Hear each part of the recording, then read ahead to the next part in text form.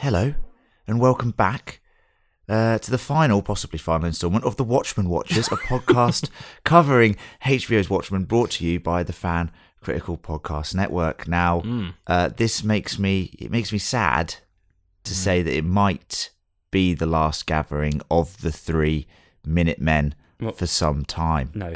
Well, we might do a... That's not true. Well, just let me finish. We do other stuff. Yeah, we do other stuff. We'll get onto that, Gav. That's in the pluggy section. We might do a short season 1 wrap up, but this is the last meaty installment from us. Meaty. Yeah, very meaty. And by us, I mean John over there in London. hello there. And Gareth with me here in Australia. Hello there. Today, of course, we are covering the season finale titled See How They Fly. And it had everything, actually. Loose threads were sewn up, major characters met their end, and the 3 Minutemen correctly predicted a hell of a lot of it. I am so grateful that I'm getting roped into this. I mean, you did nothing, Gareth, to be honest with you. We're a team, aren't we? He did Looking Glass, didn't he? Yeah, I said he'd be there. Yes, the obvious one. He'll make an appearance in the episode.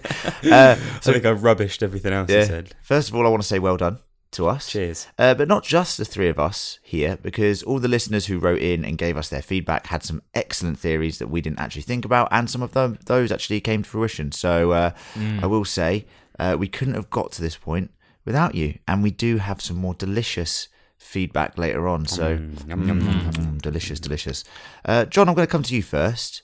Yep. What are your thoughts? Sorry, I'm just on this eating finale? some feedback. Ooh, delicious. Share that. Yes, share it. What were your thoughts on this finale? Were you satisfied?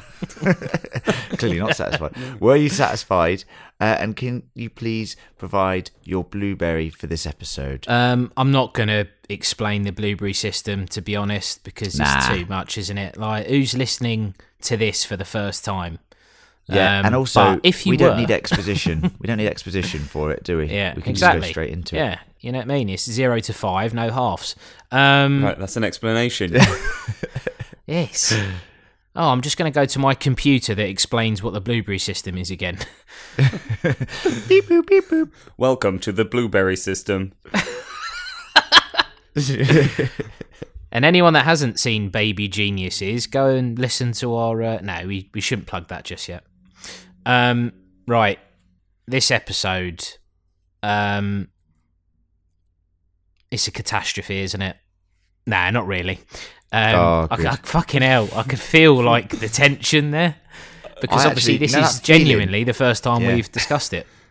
Yeah, you know that feeling when you're on like a roller coaster and you just go down the big drop? That just happened to me when John said that. I was like, oh God, have I read this wrong? Have I gone wrong on this? Grabbed hold of the table. He absolutely shat himself. No, it's I'll score it now actually, just so you don't pass out. So I'm going to give it a 4. Going to give it a 4 bloobs out of 5. There's a couple of things that I'm not particularly happy about, and we'll go into them. There are a couple of things where I was like, really? That's it? And I guess that's the problem when you've got a show that's so layered that you get to the last. I mean, this is what, an hour and 5 minutes, I think this episode is. So even then, when I started, I was like, oh, that's kind of shorter than I was expecting. And it felt, I wouldn't say rushed, but it felt very like simple. Everything kind of just went as expected. So I mean, if you thought that giant frozen squids were going to rain down on everyone and save the day, then I have to say you're even better than the predictions. I mean, there were some surprises. Come on, that's very specific. That's obviously that is not very what specific. He means. Yeah. I'm saying, like, bearing in mind we make loads of predictions. On this pod, and look, Save Me Daughter. Me and Gaz, we were like, why the fuck would you write daughter? That's too long. Yeah. But, a nice explanation there. And it's Yeah, like, that was okay, good. it makes Good work more there. sense because it's more about acceptance rather than, he's gone to the effort. He's gone to the effort. Do you know what? I'll kill a few more people because, this is the way I'm going to win my daughter over by slaughtering clones. Weird sentence, but yeah. But I guess I'm not entirely convinced about the ending. A number of factors in the ending. I was kind of disappointed that we didn't get a Night Owl. Fucking speechless that we didn't get Lube Man. Yes. Well, so- PTpedia might help us this week with that, John. I'm sure we can talk about that a bit later. Well, yes. But overall, look, it's been a great season, and I'm not about to, shit all over the episode because for the most part, I was intrigued. Yeah. So look, 4 bloobs. Lovely stuff. Lovely, good take. Gareth, your take. The notepad returneth for Gareth this week. Fresh page. New page. Fresh page for Gareth. Big stuff coming. I reckon his notes are it's egg, but the E's the wrong way round. Oh, God. Go on. Egg. Eeg. Nah. Eeg. I think I'm basically going to echo John's thoughts. I think it was an entertaining but imperfect ending to the series for me. Something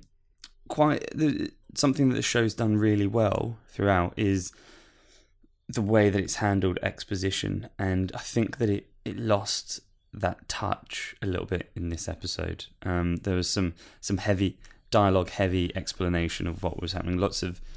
A few kind of speeches to people who knew the story. And I know John avoided the word, but I think actually as a whole the episode did feel a little bit rushed. Just for example, like glossing over the meeting between Looking Glass and Ozymandias. Like Looking Glass is going to have some massive built-up resentment about that. It's defined his life, and he's just like, as soon as Ozymandias says, Yeah. no, I saved everyone," he's like, Yeah, but that's why I good thought point. it was You fun. are the best. I won't interrupt you. I'll let you go. Go on. But look, like I said, still a very entertaining episode of a TV show, and the teleportation scene, for example, was excellent. Like, I loved that moment, which we'll obviously talk about in some detail.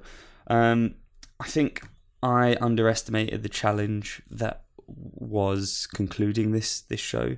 There's so many disparate parts that they're trying to bring together, so I'm going to be kind of forgiving of the fact that I don't think they did it perfectly. And this episode gets 4 blueberries from me as well. Ooh, lovely stuff. Yep. I was very satisfied by this finale. Of course you were. It had Who'd have thought shades. that? Honestly, Yeah. I'm stunned. No, but it had shades of the Leftovers finale, and every for season of the Leftovers. fuck's sake. Yeah, but listen, it's relevant because it's important because it's the way that Lindelof tells his stories, and it's every season of Leftovers felt like it was the final episode, and it kind of felt like I'm satisfied here. I don't need to see more from this universe. I want to see more, but I don't need to see it if we never get any more Watchmen, which is a strong possibility at this point. I'm happy, and I thought actually all the threads were pretty much pulled together, other than Lube Man, which we'll come on to. It was emotional. I thought it was very cinematic. I thought they did a good job.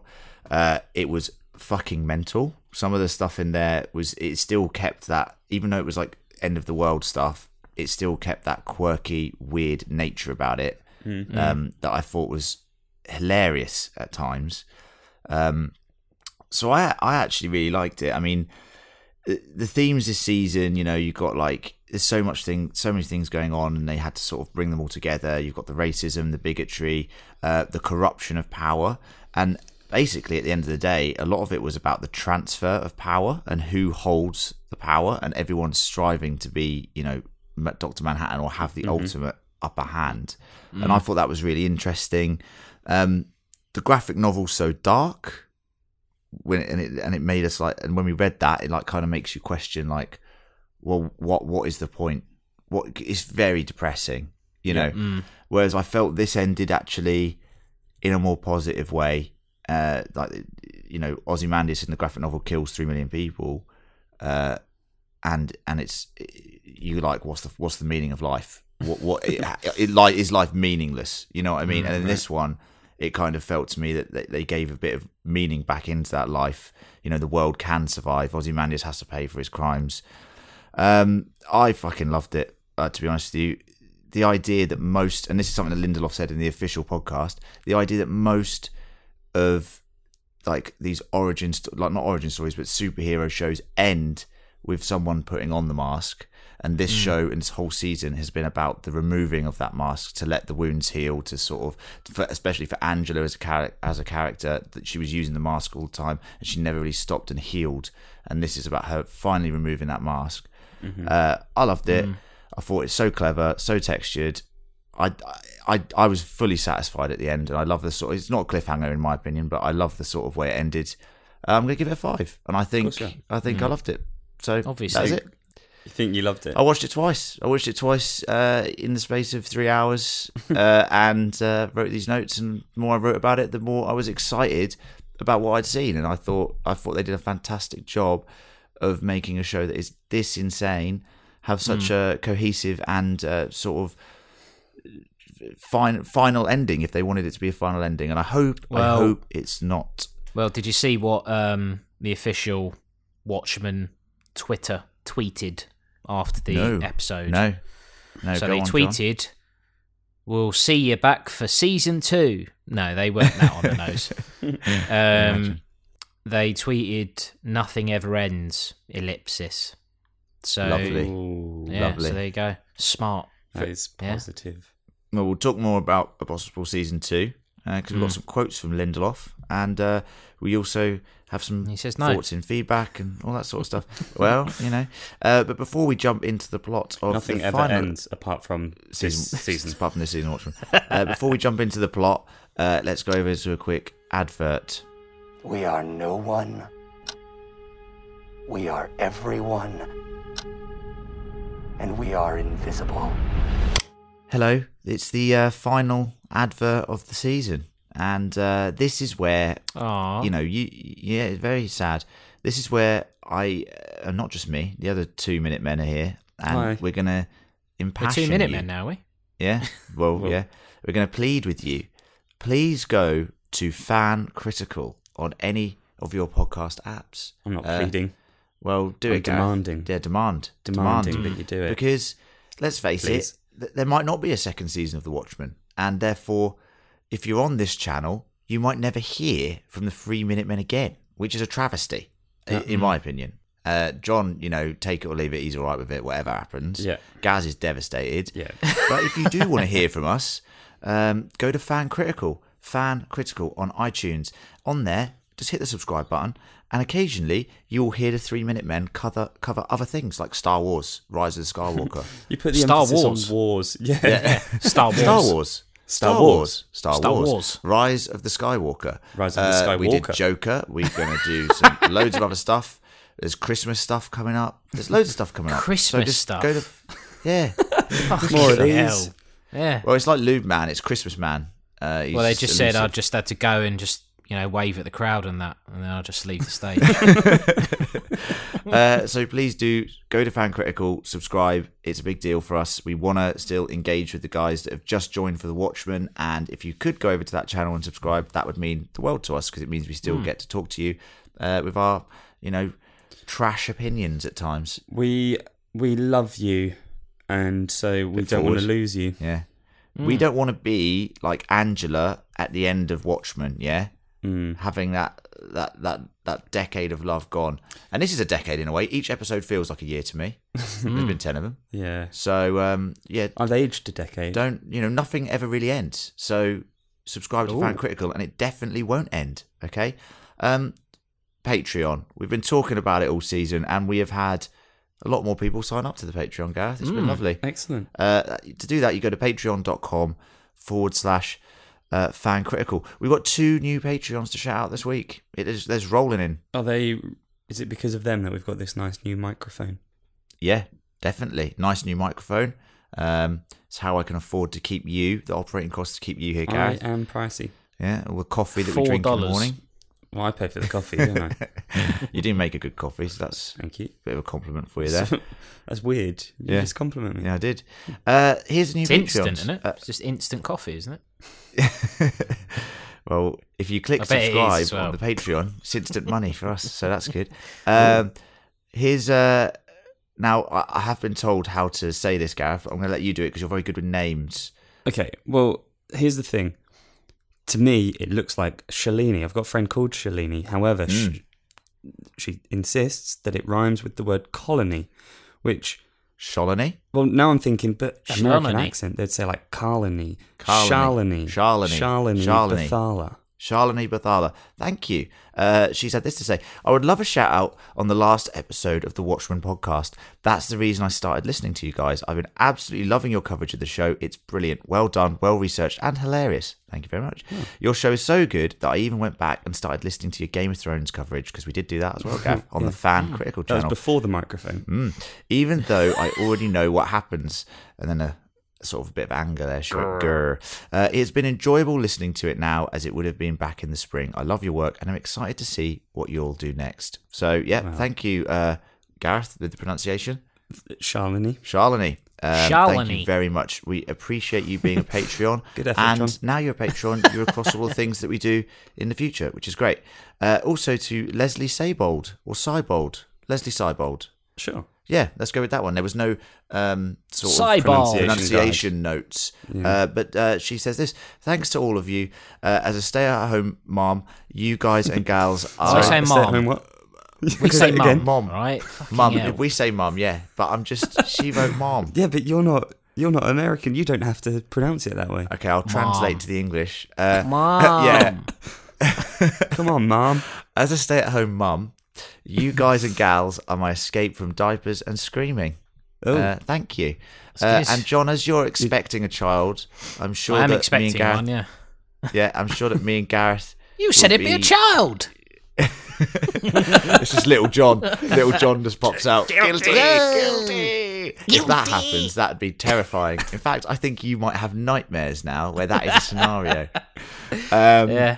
But you can appreciate that, John, because we are going to be your escape. So we want to say thank imagine you, that. Leslie. Thank you, Leslie, for being a Patreon. Thank you, Leslie. Because, you are such a dedicated listener that you've wanted to sign up to the Patreon, and we really do appreciate that. And anyone can do that. No pressure. that She's a people hell are of a doing it. mom. Yeah, exactly. People are doing it. People are signing up. It's a thing now. It's a trend. If you want to be part of that trend, go to www.patreon.com/fancritical. It's in the show notes. You can click on it. Check us out. You get stuff for your money too. Yeah, no, So, that's a good point. yeah. Yeah, you do get things for the money. So it's Yeah. not, You get, not just a shout out. Yeah. So you get like a mug and that. I mean, T-shirt. whoa, no. No, so these are John's Badges views, and not stuff. necessarily representative of Fan Asterix, Critical as not- Oh, you get fucking representation. nothing, basically. You get nothing, but, you know. You get more podcasts. more podcasts. So if anything, Oh, that's just good. more of these. Yeah. Yeah,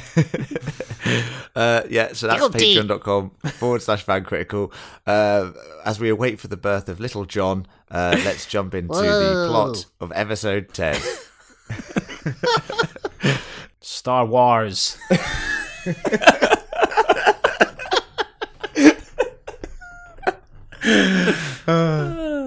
That was so weird. I guess we have ourselves a reckoning.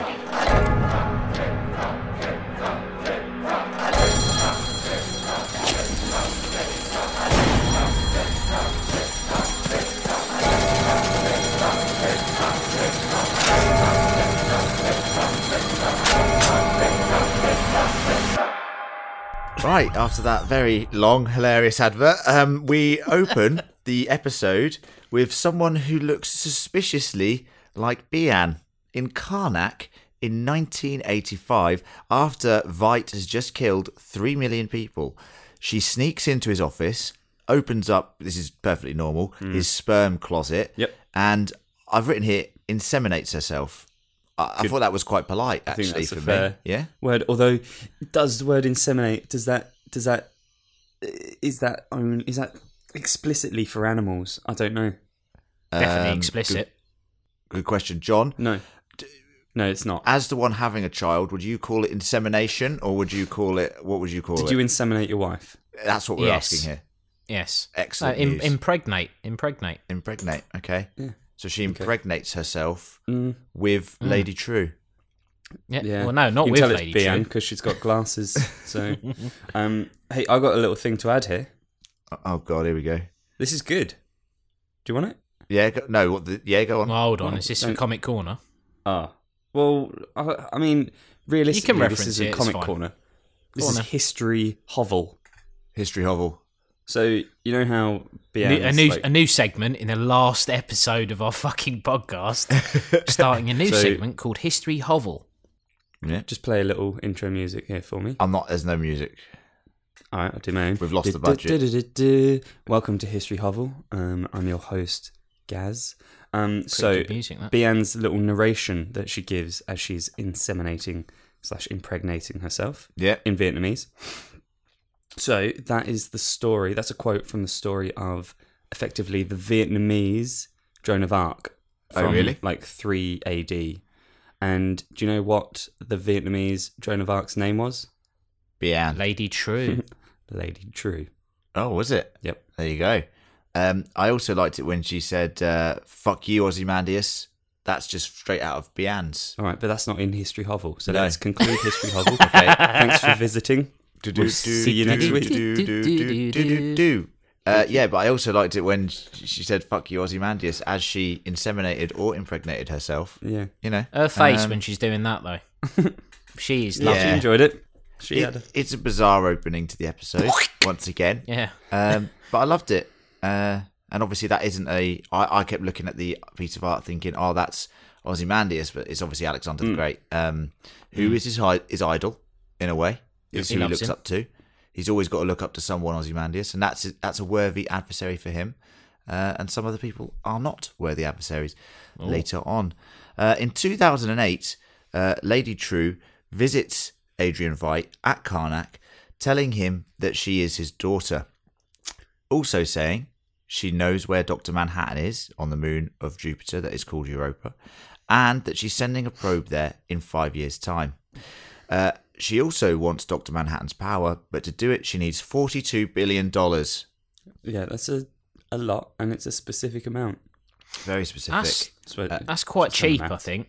Considering like what she's looking to build, that doesn't seem like a lot of money. Well, how many billions does Veidt have? Hundreds of billions? Is he? Yeah, he's I'd the imagine richest so. man alive, we assume. Yeah, probably, yeah. So, and he's Just he's behind rich enough to. Jeff Bezos. What's Yeah, it's he Jeff doing in Bezos, this? Adrian Veidt, and then Bill Gates bringing up the rear. So, Ooh. Oh, that's... yeah, you don't know that. in this universe, anything's possible, Gareth. So don't Yeah, question good it. point. To be honest with you, Fact. I like this interaction between Lady True and Ozymandias. It's nice seeing Jeremy Irons in these different stages of Ozymandias' life, like the sort of when he's reading the sort of, and it is quite funny. He's literally reading the videotape that we saw in the first scenes.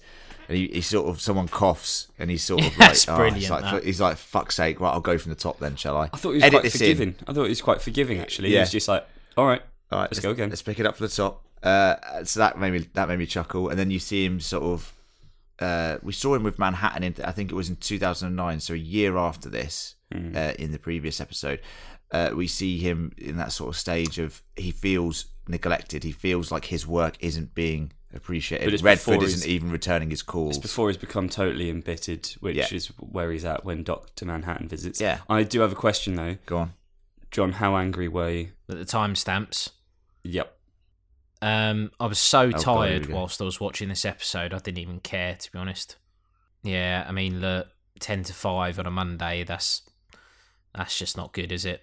Oh, isn't So it? I Oh. could actually, some of the dialogue that's very on the nose where she's like, look, you know, I am your daughter. I am the smartest woman in the world. You're the smartest Yep. man in the world. I need this Yep. money. It was very like, yeah, it was very easy to follow, and I appreciated that. Yeah. So yeah, And that normally yeah. I'd be fuming, but it was fine. That theme of he wanted her to build something for herself is integral to her wanting him there at the end of this season for what she's about to do. So that's an important note, that he didn't give her the money and he wanted her to do it all herself and become her own woman, which she is hell-bent on proving to him, almost so that is actually more important than the end goal in a way. I don't think he meant it as like, you know, I'm not going to give you anything because I want you to prove yourself. Yeah. He just didn't give a shit. 'Cause Yeah, exactly. He doesn't see her as a worthy adversary at that point, or like, you I know, think that's right. Yeah. yeah, and that's a big thing here in the episode as well. We jump to what I believe to be 2014 or 15. I'm not 100% sure because I'm trying to do the math from 2008 with the probe and then how long the ship takes to get to Europa. So we jump there where Lady True has sent the ship to rescue her father because he did write "Save Me, Daughter." So that's a point to Len here on the podcast live. I did say that was what it was. Yep, I said, no way has he written that. That's a stupid thing to say. It's Yeah. too long a word. But like John said, it makes sense completely if no, he's it makes- trying to sort of fill her hubris and make her feel He's doing what Like- to her? make her feel like she is, you know, actually worthy of being his daughter, which is something that he he says, I will never call you daughter. Yeah. And so this is a direct sort of, this is him on his knees saying, please, I will call you daughter. I'll call you daughter if you save me. Yeah. So we get the end to the Europa storyline. This is a bit mad, isn't it? So he's broken free of the gate of the sort of prison. Yeah. And just as he's about to board the ship, the game warden appears and says, "I can't let you leave because, you know, I get it from the game warden's perspective. The original Mr. Phillips, he's seen one master leave, and now he's going to have to watch another master leave, and then for all of those clones to just be forsaken. You know but what it's I mean? not about that. It's not about that. He's been given this role. Yeah, and that is interesting to me as well. The fact that Ozymandias gave him this role of the game warden to be an adversary. Yeah. Was I a worthy adversary, sir? No. No. No, but he put on a No. bloody good show. And I love You that. were I shit, absolutely- mate, to be honest. And it's like, oh no, I'm fucking bleeding out here, mate. Nah, you were shit. See ya, bye. So harsh. That cracked me up. And what I thought we would, I'm not going to talk about it, John, because, you know, you get very precious about your little corner these days. You get very, you know, agitated the moment I start do you talking know about what? anything. No, I think it's important that we do. So go for it. The bullet catch, John. Oh, fucking hell, mate. Like, come on. Yeah, catches the bullet. Catches the bullet. How cool is that? That is You know, cool. and that's the first time he's ever done that. So, and that's it. And we won't talk about that anymore. Yeah. Well, you know, Yeah. as a Shonley, yeah. that's my perspective at the moment. Yeah, So- that's fair enough. Well, we'll look forward to Comic You've Corner, seen everyone. the film, though. Fucking Yeah, I know, hell. but like, but that was 10 years ago. Yeah. look, at the end of the Remember- day, you know, he catches a bullet in the comics, in the film, and now in this. You know, he's an old man, but he's still got it. He's still got it. So he has got some sort of superpower, as we've always said. And remember, it's not called Comic Corner anymore. It's called Educating Gareth, and we changed it penultimately, Yeah. you know, last week because we're always educating Gareth. Well, if we're going to change it to Educating Gareth, can we also change the intro music to, like, I don't know, Dawson's Creek School. or something? Really, like, I don't want it to be over. That'd be really I good. would and love let it to play do the that. whole way as well. Yeah, I'd love to do that, but I quite like our little music, and that's the only consistent thing I'm going to keep is the music. Okay. Easy edit. Okay. Easy edit. Correct. Next up, or meanwhile, the cavalry. Oh, it's just important to note here actually that Veidt was encased in the gold. Yeah. That was which that meant- was a brilliant prediction. So So It was a brilliant prediction. So Thank you, John. At this point of the episode, we're about 15 minutes in, and I was like, Jesus Christ, we're on a roll here. he was in it. We're Was getting he? everything right. Yeah. I loved it. If you don't mind just putting your hands on your hips, please. I was like, that's so bizarre. That's such a weird design for this thing. Yeah. It cracks me up. I thought the ship itself was a weird design. thought it was pretty cool. Little testicle descended for him. Insemination again. Come and stand in the testicle. Interesting. Yeah. So we were right about the statue, and that is mad. And we weren't the only one that was right about it. Obviously, we've got feedback from several listeners this season saying that they believed the statue thing to be true. But John, you did say roguely the moment we first saw the statue that he was in the statue.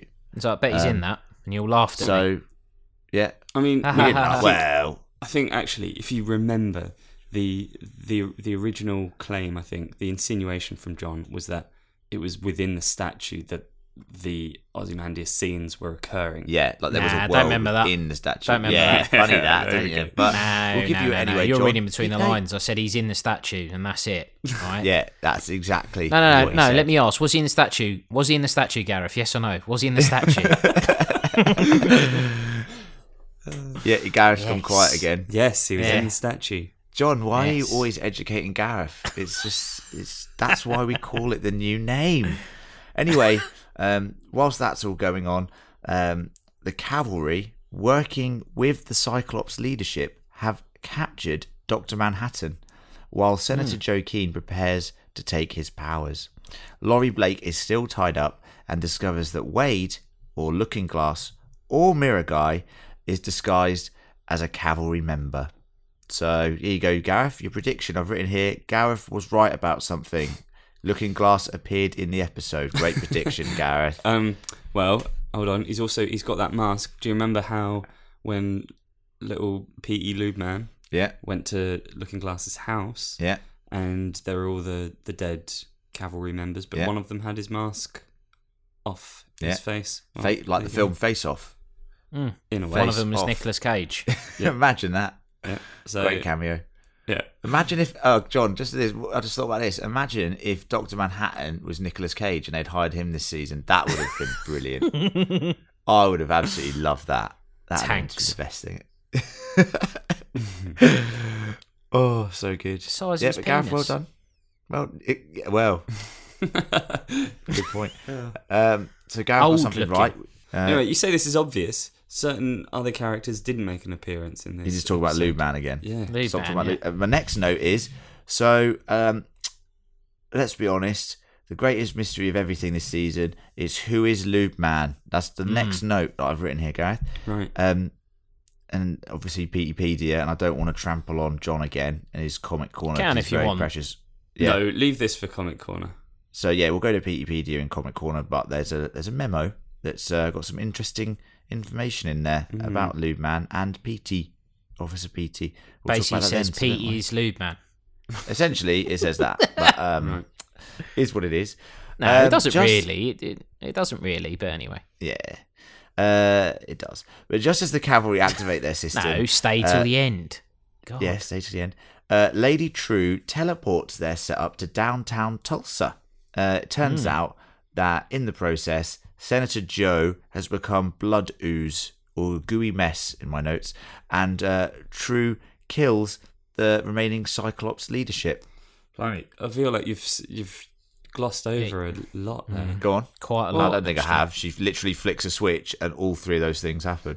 No, I mean those things happen, but this She is had to arrive first as well. I mean, this is fucking kind hell. of the epicenter of the episode. I think like this is what it all hangs upon, and it's fucking cool. I think the way I don't know if Lady True teleports them or the flicking of the switch or the pressing of the button that they do teleports them. So they teleport themselves. Yeah, I think they teleport themselves. And the way that that's done is brilliant. I love it, like Saving Private Ryan-esque, where you're seeing it from Angela's perspective, and she's all disoriented, and there's that high-pitched ringing, and Yeah. then there's just Lady True's people running around, and you're like, what the fuck is going on? And Looking Glass is throwing up. It's, Yeah. You know, this show handled that quite well. We've actually talked about another show that we cover called Castle Rock, where they just randomly put that effect in for no reason. for no reason.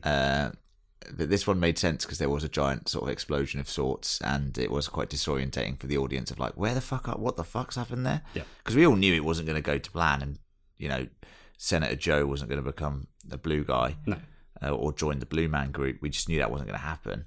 So it was right. So before I forget here, because you've said Blue Man Group, I didn't like the look of Dr. Manhattan in this episode. He looked so budget. I feel like you just hate blue people. No, I just don't trust them. No, but it's like you look at him, and I mean, can they not just make him glow? Like, I know they struggled with it, but it just looks like anyone. He looks like a shit Dr. Manhattan at a fancy dress party. Where it's I think just look nothing like him, mate. I do agree that they should have made him glow, because in the film he just looks so powerful, and I like that. And here, I know he's been brought to his knees quite literally, and he's meant to look weak, and that cell is affecting him. But you do see the imperfections in just painting someone blue. Yeah, you know what I mean. It does literally feel like someone's gone, I'm going as Dr. Manhattan to the Halloween party. It's like in makeup, they've gone, yeah, your penis looks perfect. And he's gone, yeah, what about the rest of me? And they've gone, yeah, it looks great. What do you mean it? Like, it's just that, isn't it? It's just that. Yeah. And the amount of times they flash to it as well. They're like, look, his willy's out again. It's like, yeah. Get hell. Put some pants on him. Stop showing that. Yeah. Stop showing that. Yeah. Put some big black pants on him, like fucking what Joe Keane was wearing. I like the fact that Ozymandias here in these scenes is seeing and telling us as the audience, like, basically, we can't let this woman get Dr. Manhattan's. We can't let this woman get Dr. Manhattan's power, because it's going to be the end of the world, basically. Yeah. Which I thought was quite good. Yeah. I mean, he's better than that, but but yeah, it's also his arrogance. He's like, well, no, she can't do this. Because he actually genuinely believes he's trying to save the world again, which I kind of like as a thing. 30 years on or whatever, that he's still trying to save the world. But also she's the daughter of an angry Vietnamese immigrant, like post American colonization of Vietnam. Like she probably has like a lot of resentment or anger. Yeah. Within her as well. Yeah, definitely. What's she going to think? What's she going to do to America? Very much true. And before True kills Dr. Manhattan, he uses a distraction and the blood ooze of Senator Keene to teleport Veidt, Laurie, and Wade to Karnak. I've written here, this is a very interesting trio of characters to be thrown together. Obviously, Silk Spectre 2 and Ozzy have worked together several times throughout their careers as the Watchmen. But to have Looking Glass... Worked at Amazon together. To have Looking Glass just thrown into this situation, I know, Gareth, you said you didn't like it. I thought this was a little bit of comic relief amongst the chaos, is my notes here. Didn't dislike it. I just thought that they should have... I don't know if they should have, but they glossed over the Looking Glass anger and resentment that surely would have been there. I think he's... I just don't think there's time for it, because they're obviously time sensitive, trying to save the world. Wow. It's quite funny just to have Looking Glass with the occasional quip instead of going, Looking Glass understands that what's going on is above his pay grade. He doesn't know what the fuck to do. You got to trust the smartest man in the world to sort of solve it. Even if he resents him, if it involves saving the world and saving the people that he cares about back in Tulsa, he just has to let it go. Yeah.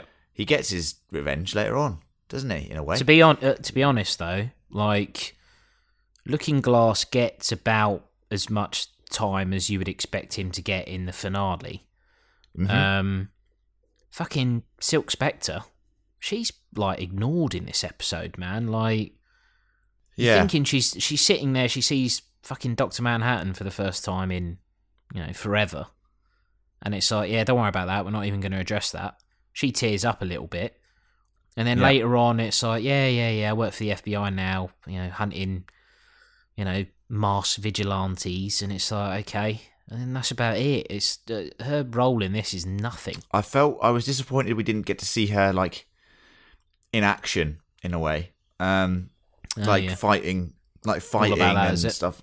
Well, yeah, Yeah, like she fighting and fight. stuff like that. I felt like the last couple of episodes, she literally has, ever since that moment she sat down on the couch with Crawford's wife, and then she literally went through a trapdoor. She's sort of like just been there watching, essentially, and she was just watching. She watches The Watchmen. Yeah, she watches The Watchmen. Ooh. Just watching in this again. She does get a bit of ownership towards the end with her decision to arrest Ozymandias, but we can talk about that a bit later. Lady True then does what she said she was going to do and kills Dr. Manhattan. Well, but this is the thing as well. She spent the whole season trying to get her mum and her dad Yeah, present Yeah. while she does this. Then her father isn't there, and she's Yeah. like, "What? You think I need an audience for this?" Yes, because you've been saying it the whole time. yeah, but she is angry when she says that. You finally see her lose that sort of facade of cool that she always has. Yeah. She is affected by it. And we do get an emotional goodbye between Dr. Manhattan and Angela here, as he says he didn't want to die alone. And I thought that was actually a beautiful line. Why is he saying I that, thought it was, well, I'll tell you why. Because he could have teleported her away, as we know, but he didn't. He said he doesn't want to die alone. And for an emotionless character like Dr. Manhattan, it was a touching line that he actually doesn't want to die alone, because we always thought that he wanted to distance himself from humanity, and he had distanced himself from humanity. And it's that full circle of a character who has gone through that distant relationship with, you know, the meaning of life and the way he perceives the world, to then come back round to the character at his death that longs for that interaction with someone that he loves. I thought that was actually a very beautiful circle, like the one on his head. Yes, but if he experiences all the time, Yeah. then he's not alone, is he? Well, Oh, yeah. What do you mean? What I does he mean? Yeah, he's experiencing. Have you been it all at watching once. this He series? he still experiences it. Yeah, but he's not alone, is he? He's with Yeah. Angela in 2008. Yeah. Yeah. I like that line though, when he's like, "I'm experiencing it all right now." Like, Well, and yeah. you see Well, those apparently, flashes did of their you? relationship. Because I don't know if you paid attention to it. Did you? Well, I mean- did. Well, I don't He think you likes did. it now that we I think brought you've I think you've completely missed the point. No, so I think, but that's the problem I have. Like, he's not a human character. He's not. I don't understand where this is all coming from, and that is it's too human. Like, if he was making it up, if he was just pretending, then fair enough. I've seen some rumours. Yeah, because this is real. Hearsay. I've I seen had a rumour some that he was making it up. interpretations. Yeah. I've seen some interpretations of the whole thing being a suicide. Like, he just lets himself die because he understands that he needs to just go. So he could have gotten out of it, couldn't he? Fucking hell. But the whole thing, I don't buy that. That line annoyed me. Oh, I don't want to be think- alone. Why does it matter? You don't care. You're not. I think that's you're not weak. yeah. You're not a weak human. Doesn't make sense. Yeah, I think that's if you're going to like this finale or not like it, I think that is one of the major issues you're going to have. We've had it in feedback a few times where people don't believe Dr. Manhattan's motivations. And I get that. If you're going off the comic and the graphic novel, it's very difficult to understand this Dr. Manhattan. But this Dr. Manhattan is taking things away from the comic. It's making you believe that everything that happened in the comic was actually all a ruse, and he's seeing all of these eventualities in the future simultaneously, like we've discussed. So you have to say this is removed from the graphic novel. Yeah, It's not I a get sequel. that. It's his own interpretation. And in this interpretation, you know, he is a character who has had that full circle sort of journey to now once again wanting to be human. You know, and that is essentially what I think his character comes back to. It is a bit jarring. I found it a bit jarring when, you know, we find out that he loves Angela and he's, you know, a whole nother relationship with Dr. Manhattan. It's jarring. But I think in the universe that Lindelof created, it works. For me, it works. I think they sold the love story. They did more for this relationship than they did for fucking Jon Snow and fucking Daenerys Targaryen in Game of Thrones, in my opinion. You know what I let's mean? not Like, talk about that. Yeah, I know. But I buy this relationship more. So Yeah.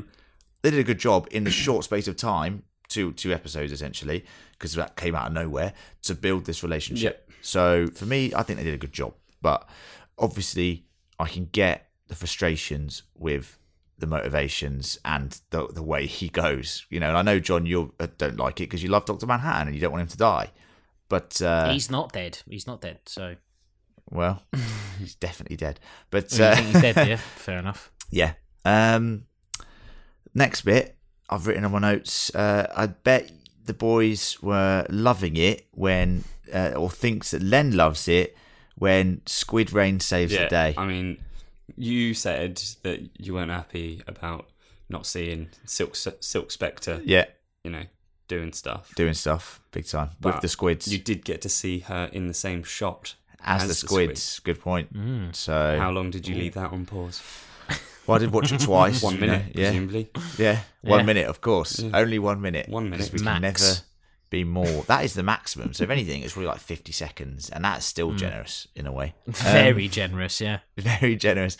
So Adrian Veidt, gets teleported to Karnak by Manhattan because Manhattan knows the eventualities of what's going to happen and knows the only person that can save them is Ozymandias.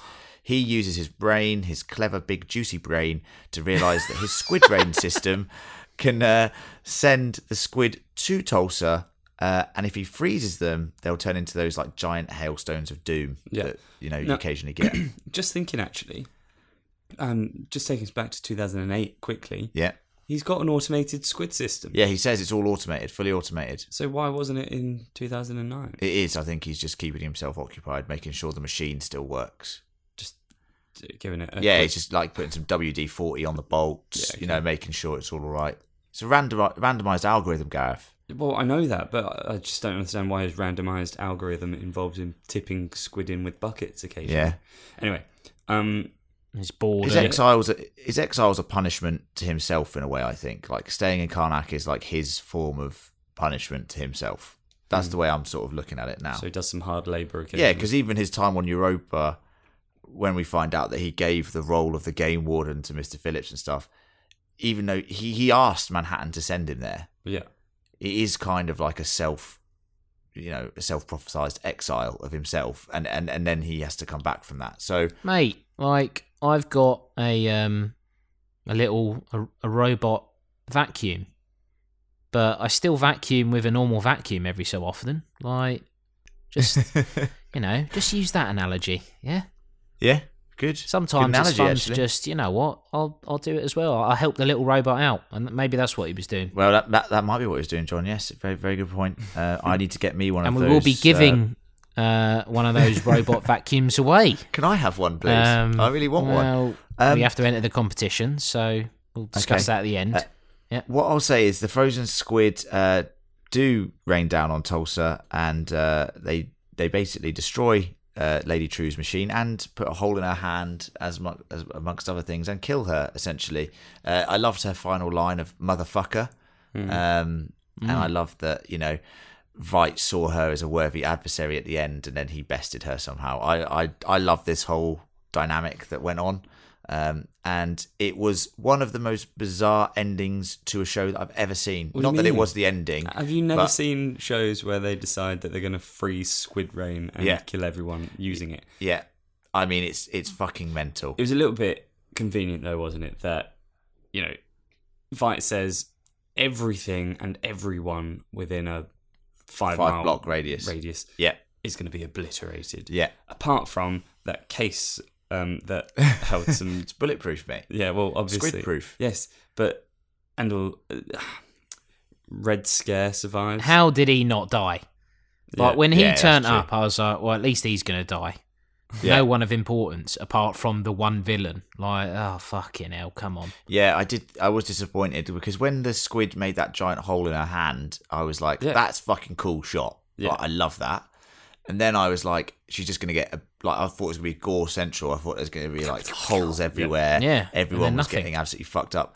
And then some of the giant squid, frozen squid, was just bouncing off of the car. It looked like... So some of it bounced off of someone's arm. I'm like, what's going on here? I thought it was supposed to be like bullets.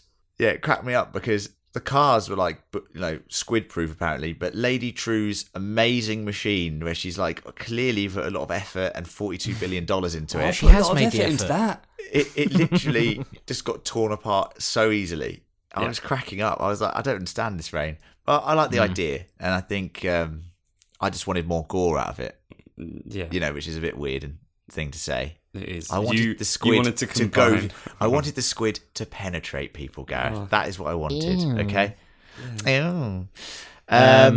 How lazy was the shot of the crucifix falling off of the wall, and then the fact that she gets the hole in her hand, obviously. Yeah. It's just, fucking hell. Honestly, that was so on the nose. I thought it was fucking Rudolph. Yeah, and that's relevant because it's Christmas Topical, now. December. Happy Christmas. Yes. Well, obviously, You might be Lindelof. listening to this at another time, Yeah. but when Yeah, we you might be. recorded, it was Christmas. Yeah. Yeah, so it makes sense. Now, bit Lindelof's silly, religious wasn't it? stuff, his religious, all of his stuff is filled with massive religious connotations, and it's not the first time this season that we've said that's very obvious. It's clear what they were going for there. It didn't bother me. I was just. It's not. thinking It's the not shot- even clever though. I liked it, but Of course he did. there's no Yeah, reason. but you just to, fucking like anything. Like, yeah. honestly. like it all.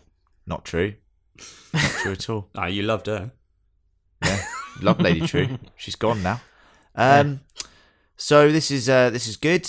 This was the predeterminism that we discussed by Manhattan. He knew that this was going to happen all along. Which meant he knew them during the graphic novel, which I think makes it a very deep story and very interesting to me. And I know, John, you weren't happy with the predeterminism thing, but I thought they did a good job of selling this idea that it was all going to be all right, but there was going to have to be loss along the way, and obviously we lost Manhattan along the way. Doctor He's not Strange-esque. It is Doctor Strange-esque, like we've referenced with the Infinity Saga of Avengers. So it's good stuff. I say Infinity Saga now because if I say Infinity War, John gets angry at me and goes, "No, Endgame." Endgame. And if I say Endgame, he goes, "No, Infinity War." So now I just stop say, getting it fucking wrong then. Fucking well, hell. that's why I like, just said having a go at Infinity me. Saga. Yeah. Do you know what I mean? Oh, yeah, okay, Len, yes, Len, it was Batman. Yeah, Superman was in Batman. Yeah, brilliant. Okay, move on. Unbelievable. You've got to the point now where I think, what's John going to say about that? I have to rewrite my notes so that he doesn't have a go at me having a go at Yeah, so they're Infinity correct. Oh, Saga. fucking hell, I'm the problem, Don't am let I? him get you. Jesus Christ. Little John gets to me. Don't he gets worry to me. about Why? Guilty. Guilty.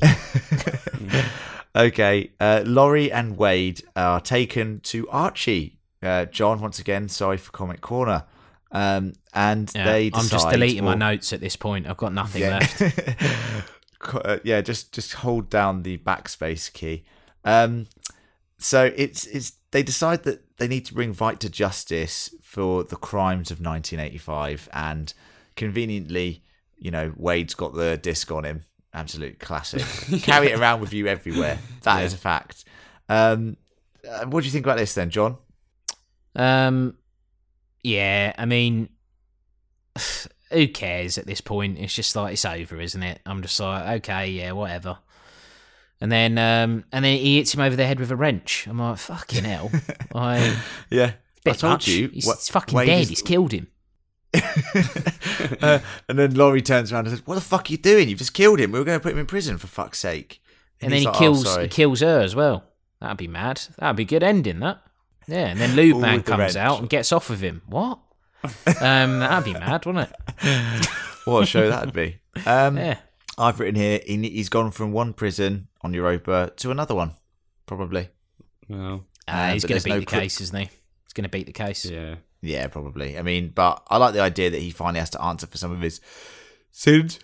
But you can just be like, what are you talking about? This was just a funny video that I made for Yeah. one of my friends. Bit of banter for Just Redford. banter. It was Redford. Me and Redford are mates, you know? And how the heck can I have made a squid and teleported it into Manhattan? That's mental. That is mental. And they'll go, yeah, you're right. See you later. But aren't you disappointed that, we don't see him go to court and he's sitting there and he looks over at the jury, fucking pigs again. Guilty. Guilty! I think season 2 is just going to be the court proceedings. Well, we'll talk about that in a bit. Yeah, good point. Angela, whilst the rain was going on, by the way, takes shelter in the theatre where she sees her grandfather, Will Reeves, the Fucking justice. hell. Grandfather now. Are you having a laugh, mate? Honestly. It's 6:30 in the morning now, FYI. And he's sitting there and he's watching the children sleep, which is a bit weird. And Will, Is their great grandfather? Will explains The that Kides Manhattan- are asleep. Will explains that Dr. Manhattan had worked with him all those years ago to bring about this necessary conclusion, which I really enjoyed. This touching, emotional scene between Angela and Will Reeves. I thought this was powerful stuff. Okay, I wanted to like it more. I felt it was a bit hand-fisted. Sorry to bring up pigs again, but Oh god, Guilty. it was a little bit like, oh yeah, I didn't like True at all. I'm glad she's dead, but I'm sad that Dr. Manhattan is dead. Dr. Manhattan, but Dr. Manhattan. It's like Sounds German. Dr. Manhattan. because really, Angela's just found out that Will Reeves is kind of the one who delivered Dr. Manhattan to Lady True. She should be angry about that, and instead he's like, "Yep, that was all Manhattan's idea." Honestly, yeah. No, but I quite like it because it gives this idea that I think every line of dialogue that Will Reeves has had this year is so good. And when he talks, it brings so much weight to what he's saying. And he's basically saying, in this scene, he says a couple of interesting things. He says that Dr. Manhattan said that, this was always going to happen. And he was a good man. I don't like Lady True. And we know that Hooded Justice, the first vigilante, is behind, this whole plan is amazing to me. I know it's with Dr. Manhattan's help, but I loved Stop saying that. Yeah, stop saying that. Fucking hell. You started something now. But what I'll also say is there's a line here where it's so important to the show, the exchange of dialogue, because he's like, I always thought, you felt what I felt when I put on the mask. And she was like, anger. And he's like, no. I thought all this time, he's 115 years old, he's had time to think about it. I thought all this time about what it was. It wasn't anger, it was fear. And that's the whole point of the show, is the fact that Angela's been hiding behind this mask because she's afraid to confront everything that's happened to her in her life. Yeah. And it's that idea that he was doing the same thing. Everyone who wears these masks is doing the same thing. The police wear the masks out of fear because they don't want to be hunted by the cavalry. People who fucking go on the internet, trolls and stuff, fear, it's all that sort of shit. It's about removing the mask and embracing and healing, which is something that he says here as well about healing wounds. Loved it. And if you want a bit more information on that, there's some good interviews with Lindelof and the official podcast. He says some very interesting things about the whole concept of masks. But I love that exchange. It's very, very important in the context of the season. And it was emotional. She breaks down. And I thought this was the most emotional scene of the episode for me. Sort of. She doesn't really break down, though, does she? I was kind of looking at that thinking, she's not that upset. Like, I mean, look, I'm not sure, I'm not having a go at Regina King, but she's a bit all over the place with her emotion in this series. In that fucking second episode where she's just just screaming and wailing on the cage, and it's like, what's going on here? I guess she's gone through a lot, and it's like I don't doubt that. She's had a piss poor few weeks. Yeah. Yes. It's not been a very good 24 hours even. So there's an interesting line as well mentioned here where Will Reeves says, "Oh yeah, he wanted you to say that he said, you can't make an omelette without breaking some eggs."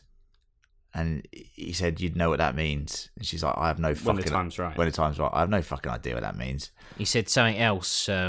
just let me get out my little book and that. He said he's left some of his powers in one of the eggs. He said you'd know what that means. Yeah, when, I have when no the fucking time's idea what right. that means. Interesting little callback to episode 2. Yeah, When Will's sitting around eating eggs. yeah, which we talked about in the feedback last week. I wonder if that was a little hint at the time. Well, I've got that written down here, Gareth. But let's talk about the eggs and let's talk about the ending. While cleaning up eggs The egg from thing. the night before, when Manhattan was just making waffles randomly, and he says, "Watch the eggs." Angela recalls Manhattan's statement about transferring his powers through an organic medium that they had at the bar. Finding one unbroken egg, Angela eats it and attempts to walk on water, as she saw Manhattan do the night before.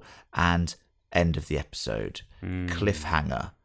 Thoughts? Edge of pool hanger. There's a line just before she decides to start cleaning up the eggs off the floor.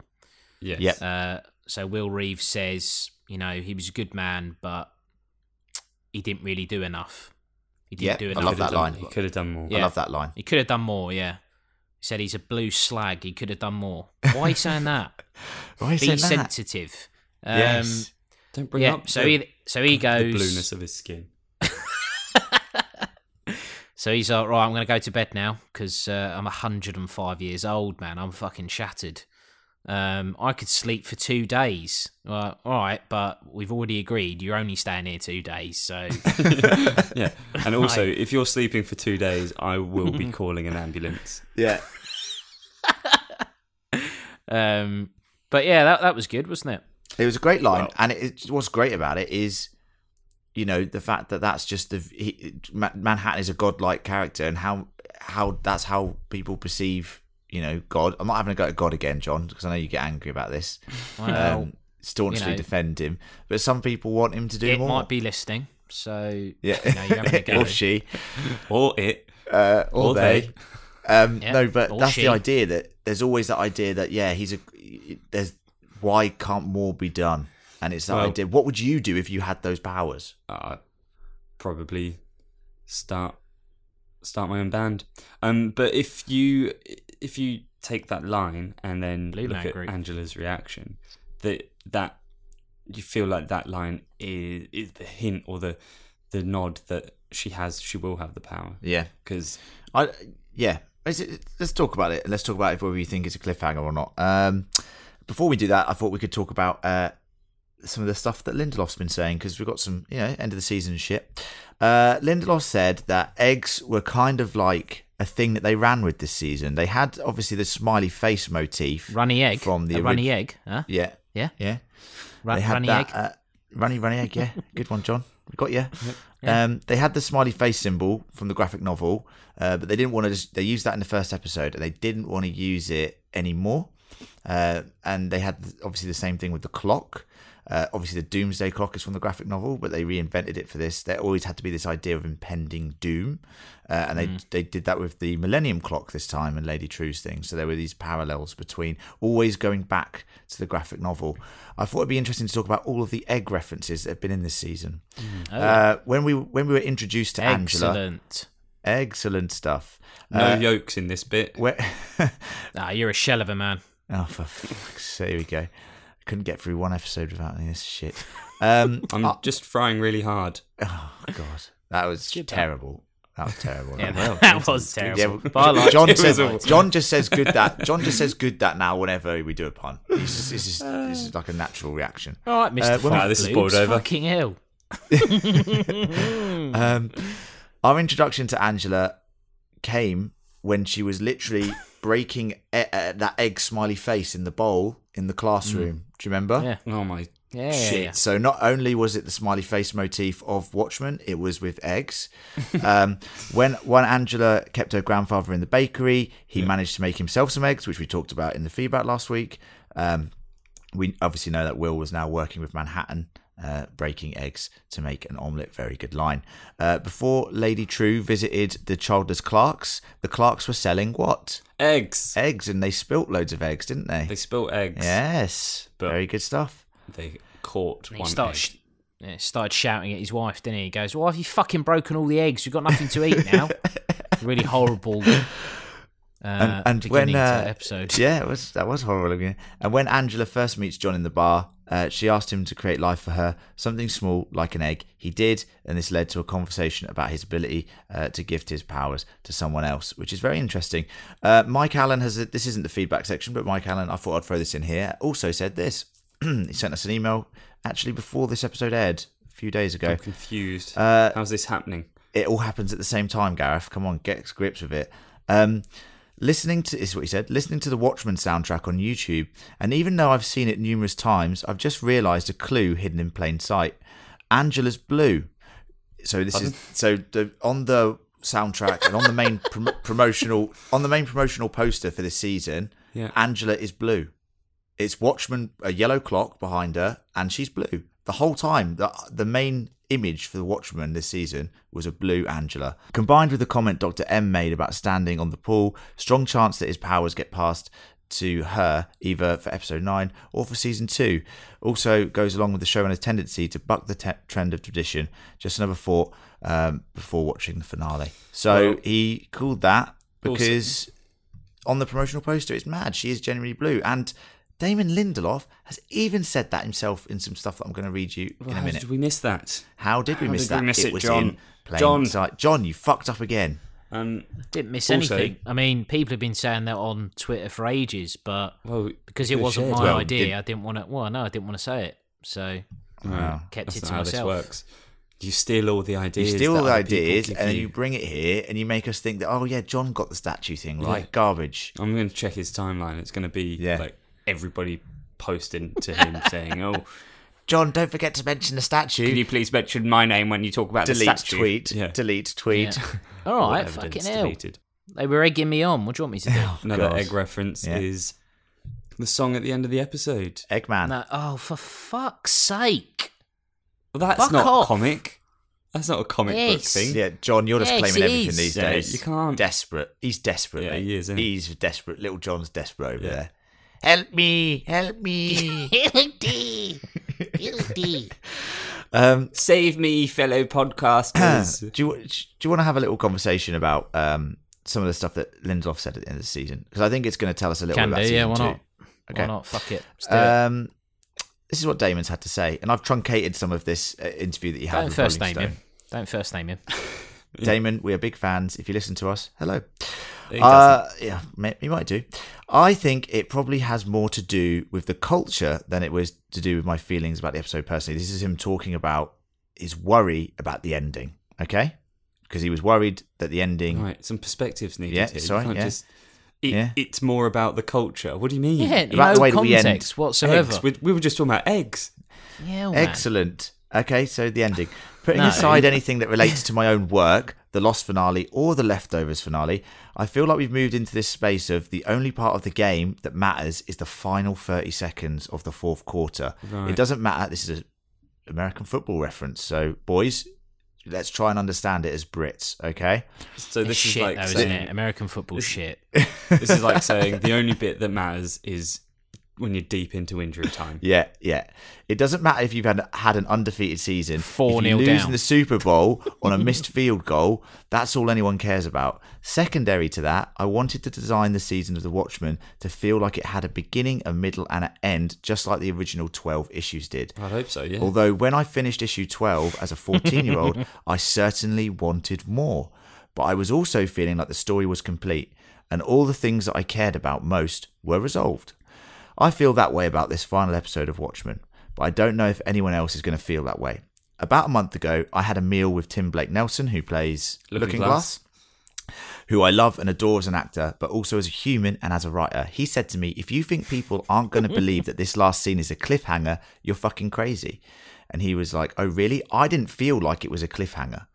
I intended it to be just as much of an ending as the original Watchmen is. There is certainly a story to be told about whether or not Seymour publishes Rorschach's journal and undoes everything that Veidt just intended to do. But that's not a story that I think would be particularly interesting. Particularly interesting. Particularly. Fucking Yeah. hell. Particularly, golly, what a day. Let's for a second assume that there are two possible outcomes for what happens when Angela takes a step onto the swimming pool. Outcome number one is that she just sinks to the bottom of it and just misunderstood everything that Cal told her and ate a raw egg and should probably be treated for salmonella. Outcome number two is that she starts to walk on water and realises that she's imbued with godlike powers. That would certainly explain the promotional poster for Watchmen that we put out there 15 weeks ago. She's certainly looking a bit blue there. Let's just say either of those possibilities exist. I think neither one of those stories are going to particularly make for a compelling season of television. Others may disagree, but that's my feeling. Thoughts, team? It's very Sopranos. Like I could see it coming. When she walked out, I was like, we're not going to get anything. It's like it was too close to the end. It'd be like, can you imagine if she just walked out and she was walking on the water and it just ended? You'd be a bit like, what's the fucking point in that? I like the idea that he's left it open to interpretation. It's very like Inception. Yes.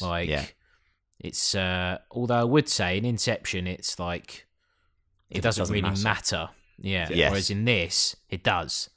But you're not allowed to know anyway, so fuck you. And then it ends. Yeah.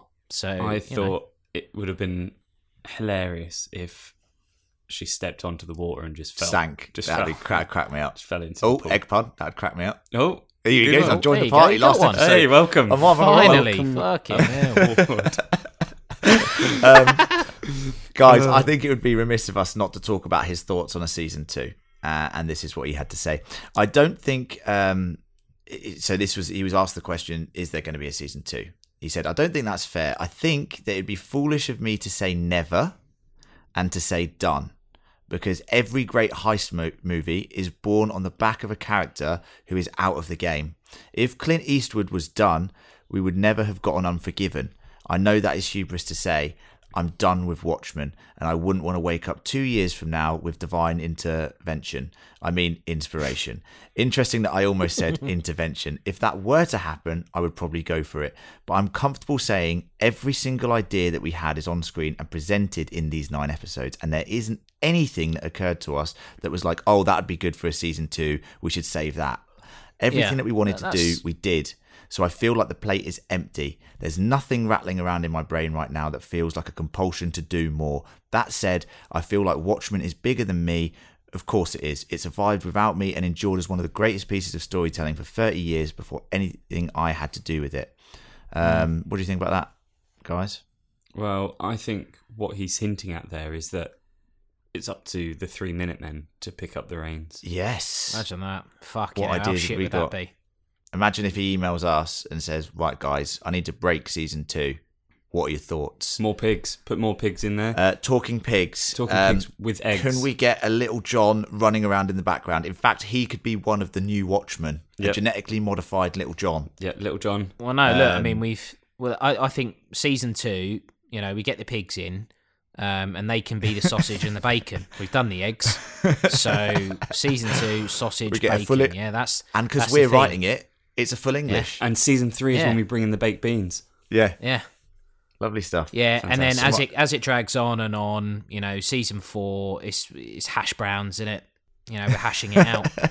So it's hash browns. And you get the Americans are like, what the fuck is this? Where's my chips and steak? We're not doing syrup. that because it's a full English breakfast. Yeah, syrup and cake. Like, what's cake doing here? Why are you having cake for breakfast? Yeah. And that's the end of the episode, guys. That's the end of the finale, and a very satisfying one.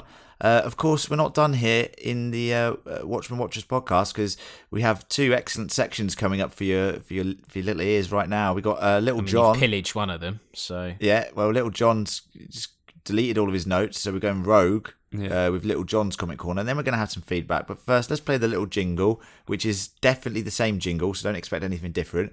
And then Little John's going to take us through his favourite Comic Corner references.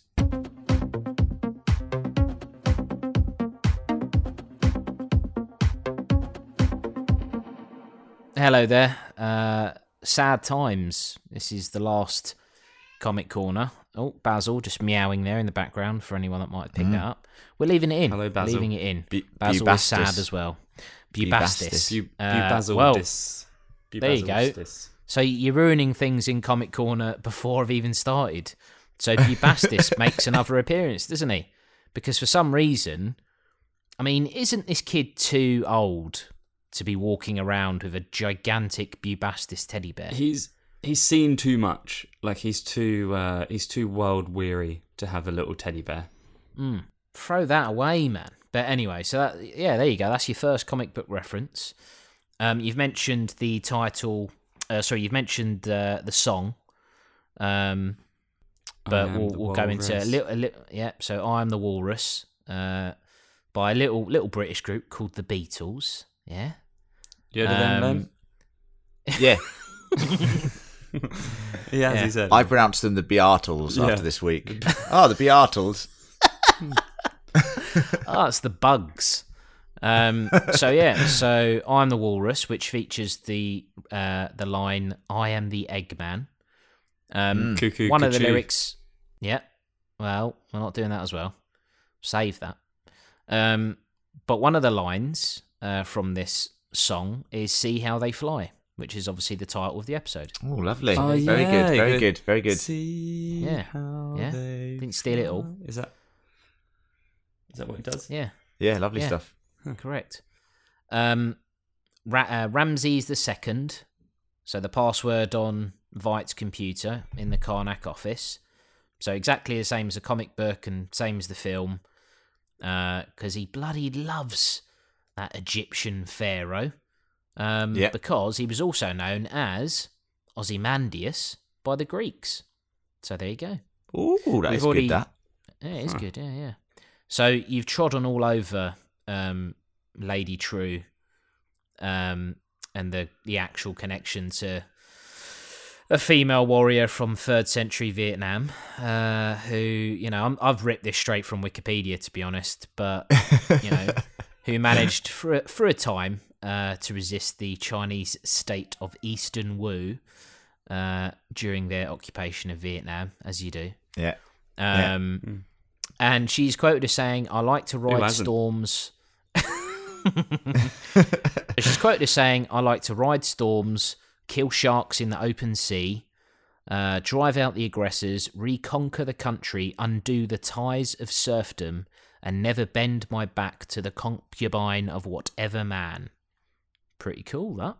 That is pretty cool. But Like that. it was obviously ruined earlier. Right, let's Sounds smash very through these aggressive. notes. So, yeah, she bloody was, yeah. Thought you deleted them all.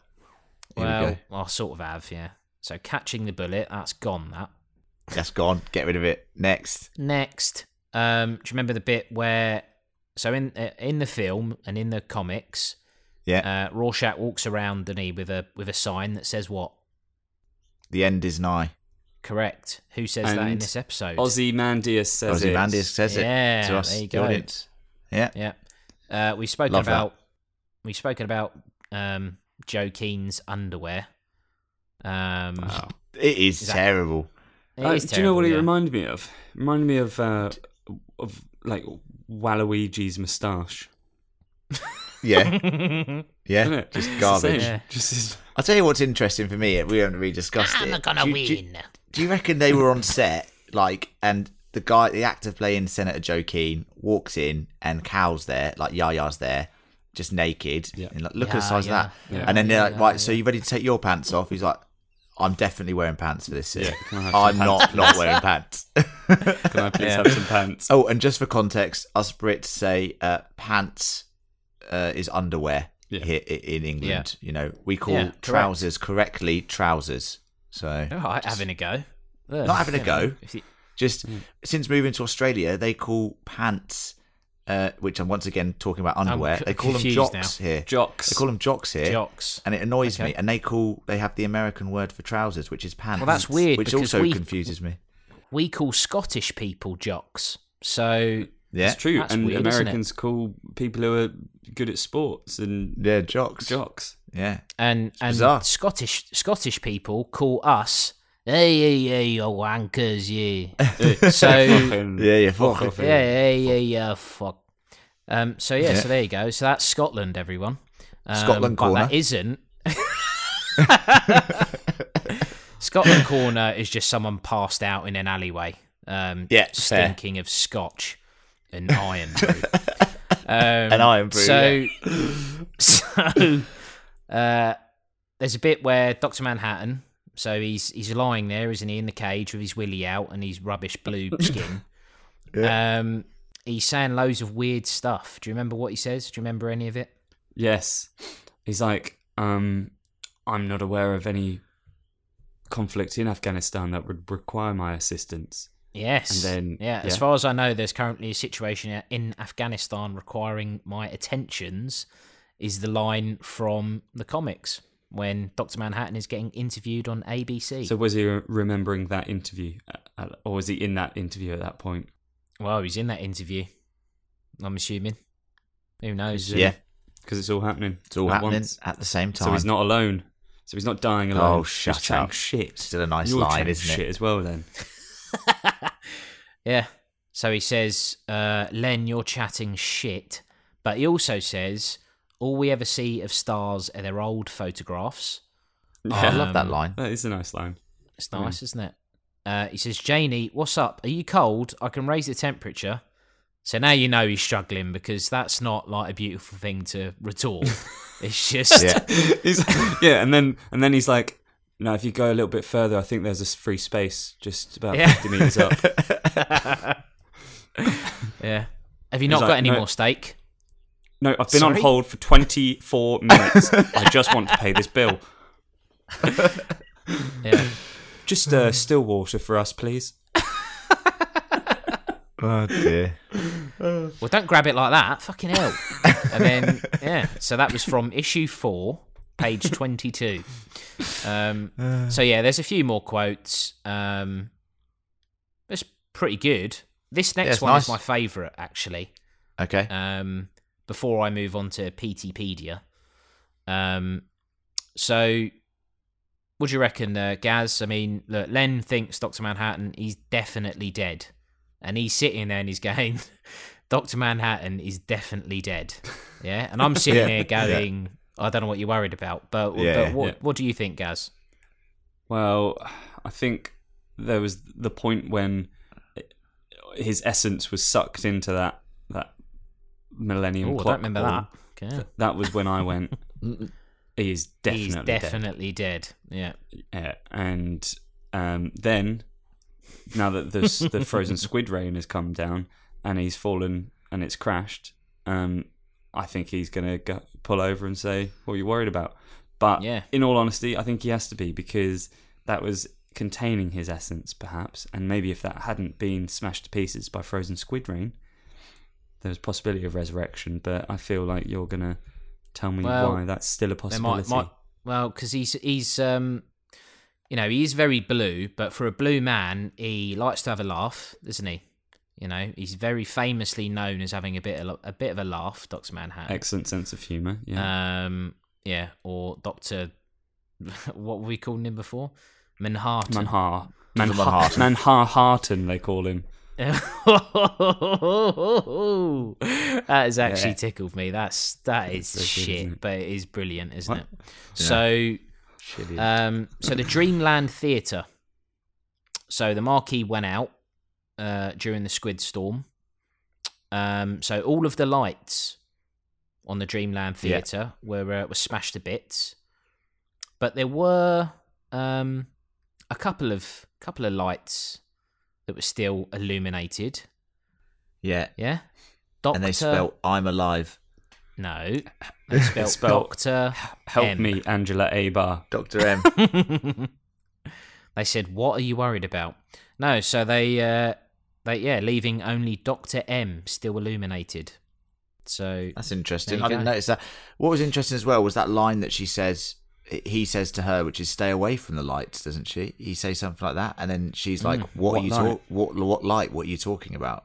I presumed at that point that it was the giant light that came and sucked him up, but you're right. I think that line has maybe that's a bit of a loose thread, isn't it? Stay away from maybe the light. For next season, if there is a next season. Stay away from the light and eat the egg. What? Break an omelette. I mean, break an egg. Yeah. Have some of those waffles as well. Rip that omelette up. Rip it up. Oh, he's chatting absolute shit. Break an omelette. Make some eggs. Imagine that. It's like a weird like acting thing for like a foodist. Yeah. Yeah, break an egg. What? Anyway, so PTpedia. Yeah. So there's been a little memo sent out. He's been fucking sacked, hasn't he? Dale I PT? saw that. Devastated for him. Poor Brutal. lad. Has he? Yeah. Why? For running Yes. about in looby costumes? With his little Yeah. lips out. Put your lips away, mate. Well, look, you know, I would implore you to go and read that memo. I'll give you a little bit here. Yeah, I've read a it. little I've read it. teaser. It's great. Yeah. Yeah, all right, fucking hell. Well, I'm actually So talking to damn the right. listeners at this point. Yeah. Ben. Don't Fucking tell me hell. to do something, John, and then have a go when Imagine I've that. done it. Imagine that, sitting there editing a film and going, yeah, so this is done, so we won't release it because we've watched it now. No. I'd love Right, people to watch so- this. Already have. Next. Anyway. Next. So this is sent by Max Farragut, which is the worst name I've ever seen in my life. He's the deputy director of the FBI. Oh, good. I thought you were talking about one of our listeners. I was like, well, don't say that. Yeah. Like, we have to pretend we like all the surnames. The deputy of the FBI might be one of the listeners, and if you are, thank you. Anyway, so effective immediately, Dale Petey is no longer an agent of the FBI, and his employment by the Anti-Vigilante Task Force has been terminated. The circumstances of his dismissal are as simple as they are baffling. After defiantly refusing my direct order to suspend his activities in Tulsa and return to Washington, I had no choice but to instruct the field office there to relieve him of his badge. Yeah. The promotion, if anything. My understanding from Tulsa PD is that he's now gone missing, given the simultaneous deaths of a US senator and a prominent trillionaire. It would appear PT has taken it upon himself to continue the investigation, lubed up. No, it doesn't say that. It's clear now that from his memos that PT is at risk of vigilante behaviour, and most likely always was. Oh, hello. So perhaps sooner or later this task force will be investigating him. God help us all. So there you go. October the 1st, 2019. Yeah, it was a good article, and if you, there's a bit in it. I think it's quite a long thing, so obviously John's truncated it there. But there's a bit, where it says like on his desk there was some oil. Don't know what that was used for. And if you click on the oil, if you click on the word canola oil, which I think it is, it just comes up with a giant. Honestly, it generally comes up with a giant picture of Lube Man with his lips out. I did it yesterday. I swear on my life, if any listeners just click on the canola oil bit, a giant picture of Lube Man appears. I'll never understand the emphasis of his lips. It cracked me up. I was going to take a photo and send it to you, but I thought we could just talk about it because I was just doing it last night. But and I was writing my again, notes. you know, another prediction made very early and spot on again. That's why we're writing season 2. Thank you for Comic Corner, John. That was lovely. That's right. That's done. Yeah, that's good. And now we move on to the final feedback of the season.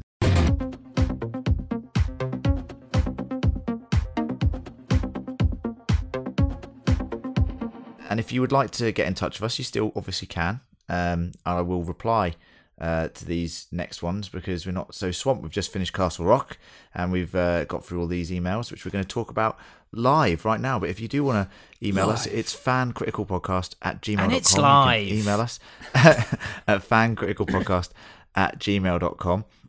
Okay, we've got some notes about last week, predictions for the finale, and some thoughts on the finale. So let's get through them. Rye has been in touch and has had this to say.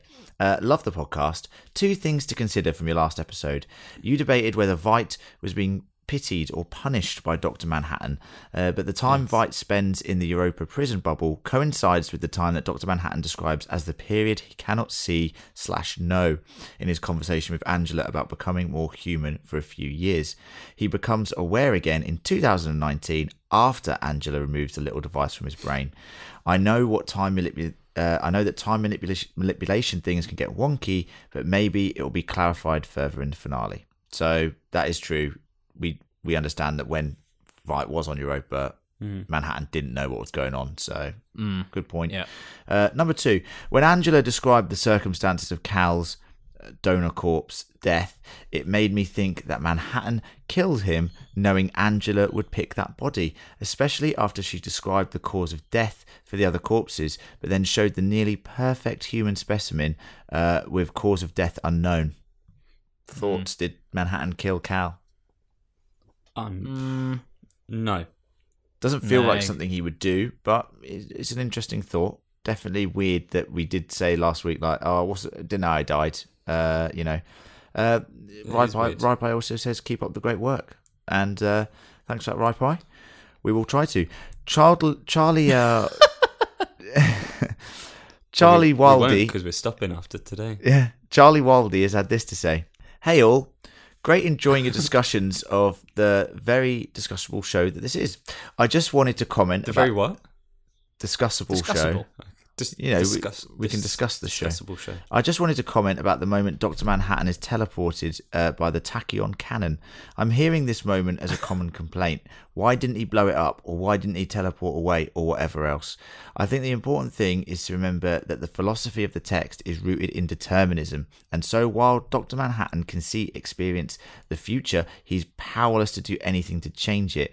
In the original novel, he says explicitly, we're all puppets. I'm just a puppet who can see the strings. When other people tell him things he already knows, he's still surprised to hear them. This happens in the comic and this episode of the show.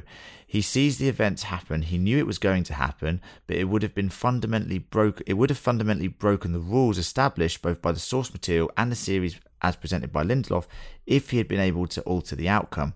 Just because he experiences the time non-linearly doesn't mean he can choose how to impact the things that happen. That's his take. Eloquent point. Yeah. So we talked about determinism and how it's all preordained and he has to let these things happen. He can't change. Convenient time. though, isn't it? It is convenient. Beth, and I don't know if you could say your name here, right? Beth Panico or Panico. Panico. Panico. That's quite a nice name. Panico. Yeah, Panico. Panico. I love Panico Watchmen. at the Discio. I love Watchmen, but I don't know any. She says, I love Watchmen, but I don't know anything about this show. I looked for a pod to help explain. I looked for a pod to help explain it and found you guys. Deleted all my other podcasts that cover other TV shows. So now Don't do that. That's extreme, but I love it. Yeah, I mean, if you want to go that far, do it. She says, so she watches the show, she waits for the podcast, then watches the show again. Lather, rinse, repeat. I gave you the highest rating on iTunes. The episode 8 recap made me laugh so hard I spit my drink all over my car, which is nice. I like that. Not that you've What's she ruined the outside interior for? of your car. Yeah, it sounds like she's standing outside. Standing her car, outside of the car and just spat on spitting it. coffee on it. She has a question. Will we be covering The Outsider? It's a Stephen King story on HBO. Wow. You brought that up. We have flirted with that idea of covering that show, and it's something that we're going to be talking about in the next few weeks. And if so, check out this channel and Castle Rock Critical, because we do like Stephen King, and it would be maybe remiss of us to not cover a HBO funded project. Thank you for your email, Beth. Next up we have Scott Downey, who has said this. Hello, Minutemen. Just finished the finale. Hello. Just finished the finale and thought I'd share two thoughts on ratings. Stop saying hello. First, I'm not worthy of the Blueberry system. It's Complex beast. It's proprietary, of course. If I was to use it, I'd abuse it and give every episode since around the third 5 bloobs. Oh, your lens written in, has he? Yeah. That is until the finale. It's not that it wasn't great or that I didn't enjoy it. It was, There we go. and I did. But the exposition and straightforward storytelling finally caught up with them, in my Oh, opinion. I've written in, have I? But that was bound to happen, right? Lindelof kept exceeding himself. It just seemed strange to not have that wow feeling after an episode. And yet, that's I sort of what agree. I'm feeling right now. So it gets a B from me. What? I mean, A B? You can't give B. I know you don't want to use the Blueberry system, but we can't accept this grading system. So B. we'll translate fuck that is as a that? 4. My next comment on ratings is about the sad state of our culture and the review bombing. I will never understand why individuals feel compelled to destroy pieces of fiction because they think it accuses their political affiliation of some wrongdoing.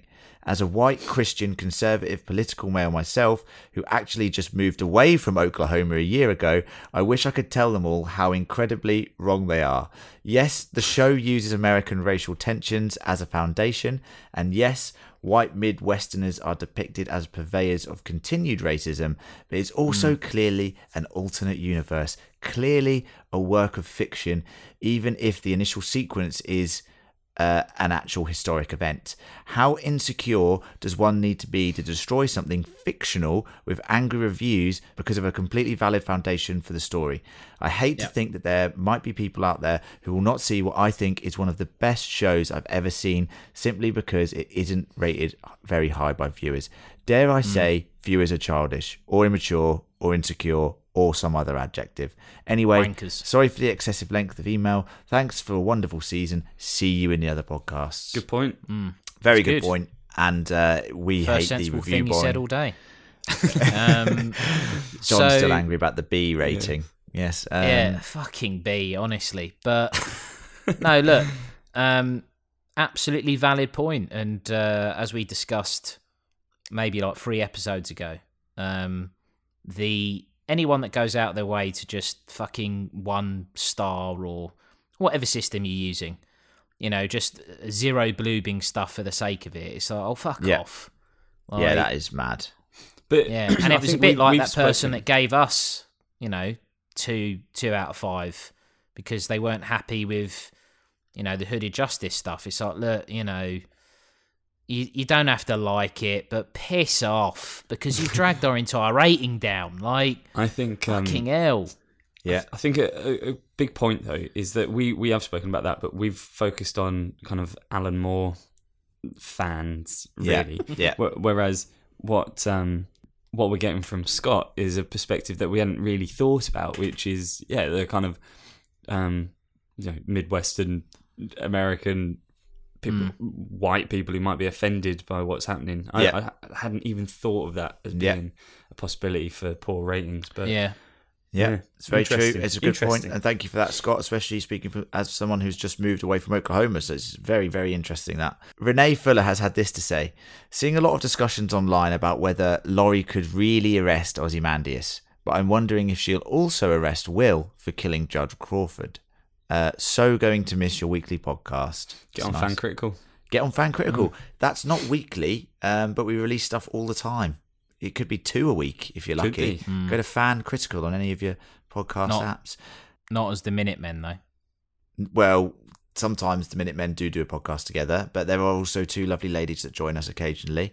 So it's a more Oh, diverse. we've got two new casting. members, have we? Um, And 2 other ladies as well. what do we think? Does Laurie have the authority to arrest people here? I mean, I guess so. She's like head of an FBI Yes. task force. In Antarctica. Yes. Well, she's knocked him out. He's knocked out with a spanner. So I'm going to say yes. Yeah. Is the answer to that question? Yeah, I think so. Okay, Joey Caruso. Joey Caruso! Hey, Joey Hey! Yes, he has Hey, been in this touch. fucking guy. I've not seen this guy all week. I'm walking here. Come on. Hey, why you spitting on your fucking car? What's wrong with you? Drink your coffee. Hey, my only issues with the almost perfect finale are thus. 1, it bothers me, like the previous episode, that we don't see the true face of Dr. Manhattan. Why does he still look like Cal? Yeah, I was annoyed that we didn't get John Cena. John's annoyed that we didn't get John Cena. Gaz doesn't know who Correct. John Cena is, so it Of course I doesn't really do. matter. He's a wrestler. But I've said I used to it'd be like better wrestling. if he was Nicolas Cage. Oh, expert. What's your favourite wrestling move? The Doesn't even what's the know. one that Doesn't Stone even know. Cold Steve Austin What? did. 316. 316. Stone Cold Steve. Let's not God. turn this into a wrestling podcast. But Gareth Oh, definitely. we're not. People's Elbow. That was my favourite. That's the Rocks. Yeah, I know. Gareth's I'm down to my panicked here. pants already. Yeah, wrestling. 2, when Laurie Blake finally sees John in the cage, wouldn't she be wondering why he looks different now? Very true, but I guess she dated him, so maybe she knows she's that he just can like, change oh, his he's blue. appearance. Yeah, He's blue. he's She's blue, looking at man. the willy. She's looking at the willy. Yeah. So who's that blue fella? I'm sure I've seen. Number 3, it didn't seem to faze Laurie when the senators mentioned that Dr. M was Angela's husband. Yeah. Laurie thought all this time that John was on Mars. Yeah. So that's a good point. I mean, she didn't seem that bothered. As we said, Laurie got a bit shortchanged in this episode. She did, yeah. That's what I'm saying. Other than that, it was a perfect episode, he says. So, I like that. So basically, it's Laurie problems, essentially, and why Manhattan doesn't look like Manhattan. So it's all Manhattan related, which is fair. Thanks for that, Joey C. And thanks for your feedback this season. Next up, we have Mike, who we referenced earlier in the podcast as calling it with the poster thing and the blue thing, the poster that Gareth didn't understand and now understands because we're always educating Gareth. Mike has had this to say. Minutemen, bravo to Lindelof and his team for making such a unique piece of source material and moulding it into what is probably my favourite show since, well, maybe ever. This season was riddled with difficult yet relevant themes, phenomenal performances, a spot-on score and soundtrack, which I have to agree with, actually. The soundtrack's awesome. Nice. Yeah, very beautiful good. Very cinematography, all with a story masterfully told within the Watchmen universe. The finale was excellent. 5 bloobs all round. While it was not exactly what I expected, what would be the fun in that? Isn't that uncertainty what makes us human? That's a question. I guess so. Uncertainty, what makes us human? Yeah, I like that. It's a good line, that. I'm not sure. And that is what makes you human, Gareth. I would like to have seen a bit, and this is some thoughts on the finale. I would like to have seen a bit more insanity from Ozzy as he awoke from the statue, a la Tales of the Black Freighter, which did not get a mention by John this week in Comic Corner. That's I've just true. thought. I think, John, what do you have to say about that? Yeah, sort yourself out. You're a hack. Who cares, mate? Who cares? I'm not bothered. He had it together pretty well for a guy that had just spent 8 years on a moon, a bit out of touch with humanity, but then the challenge of a worthy adversary brings him back to the Aussie of old. Nah, and he read that newspaper. So Oh yeah, true. That really pissed him off, didn't it? He was up to date. Loved the last few minutes where we finally get to see Angela, A-Pub, he's written here, good, Hey. and her grandfather. Ooh, hello. I was hoping for more Louis Gossett Jr. in this episode, and he was able to put a bow on his character arc very nicely. However, I do still wonder how he is in such good shape for a 105-year-old former vigilante. Well, we did say maybe he ate one of those Manhattan eggs. Who knows? Probably not. Oh, no, though. he didn't, did he? Well, he did eat eggs at one point.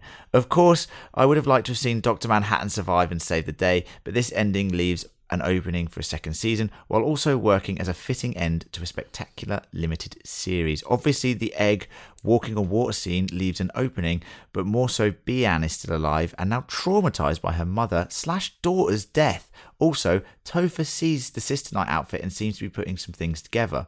Yeah. That's a good point. Didn't mention that. Topher didn't get the powers, but he sees the vigilantism.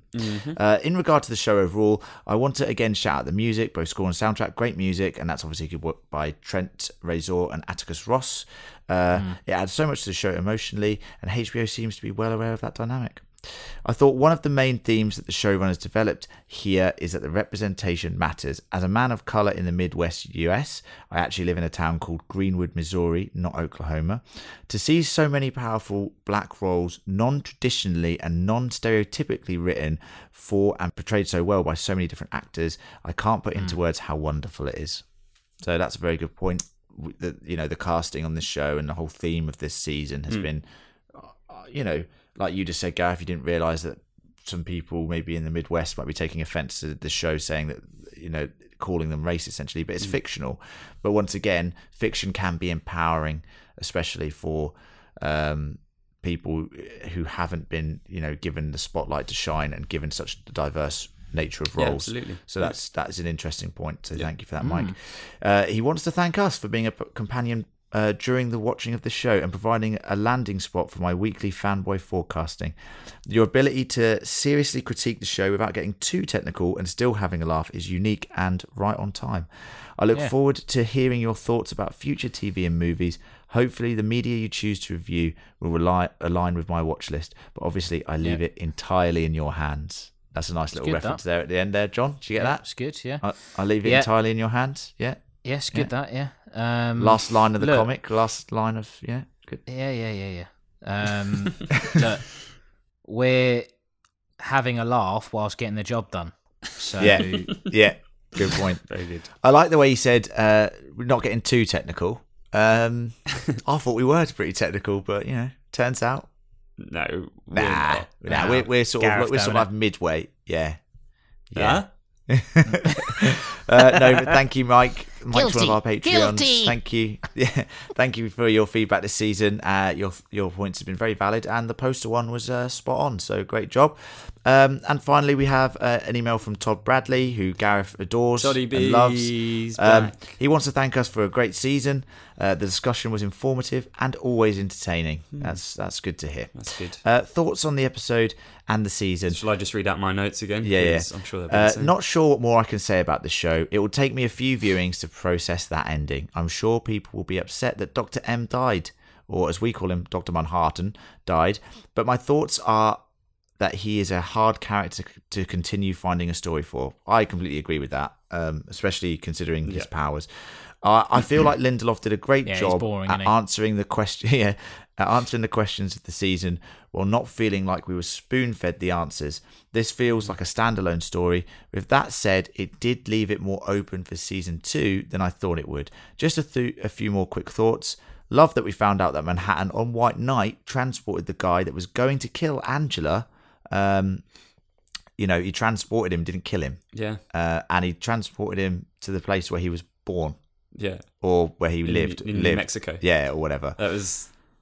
Not where he was born, but where he lived. Yeah, in New Mexico. So that was interesting. Again, the performances, especially Regina King, were phenomenal all season. He loved the ambiguous ending, very Lindelof, and I completely agree with that, with Leftovers and Lost, definitely following in that vein. It is crazy how good writing is such a breath of fresh air. After watching Castle Rock, Watchmen feels like it's on another level. Agreed. I do think this having a go. season that... I do think this season our coverage of Castle Rock and Watchmen has gone on side by side, and Watchmen it has shown me some of the imperfections in Castle Rock this season. Not to say that it wasn't still an okay season of television, but this has You been... just can't compare the two. Well, you they're can compare very the two. incomparable shows, but the writing has been amazing in this show. He loved the ending with Will Reeves and Angela. The line, "You don't heal it in a mask," is such a beautiful representation of the show, which is what we've discussed. Great thing the show ended up taking off the mask, I think, personally. So, Go on. we didn't touch on it before, but the whole transporting him to New Mexico, that's a bit mad, isn't it? To let him live and then just basically tell everyone that, Yeah. But he Dr. didn't have Manhattan's control, did he? That was a defense mechanism, wasn't it? Yep. That was the That was defense an mechanism. automatic response. or it's a comment on, going to New Mexico is as good as being dead. Fair one. Todd also thought that the stuff between Yaya and Regina before he died was very emotional and effective, and I did really agree with that. Cried, didn't you? Well, Didn't it cry? had me at the cusp. I was actually quite emotional. Overall, it ended as well as it could have. 5 blueberries for the episode, and if I could give it more than 5 for the season, I would. No. Thanks for that, Todd. But you can't. No, that's it. That's it, guys. That's the end of feedback. That's the end of Watchmen on HBO season 1. It's over. That might be All right, the see you, only bye. season we get. Yeah, see you later.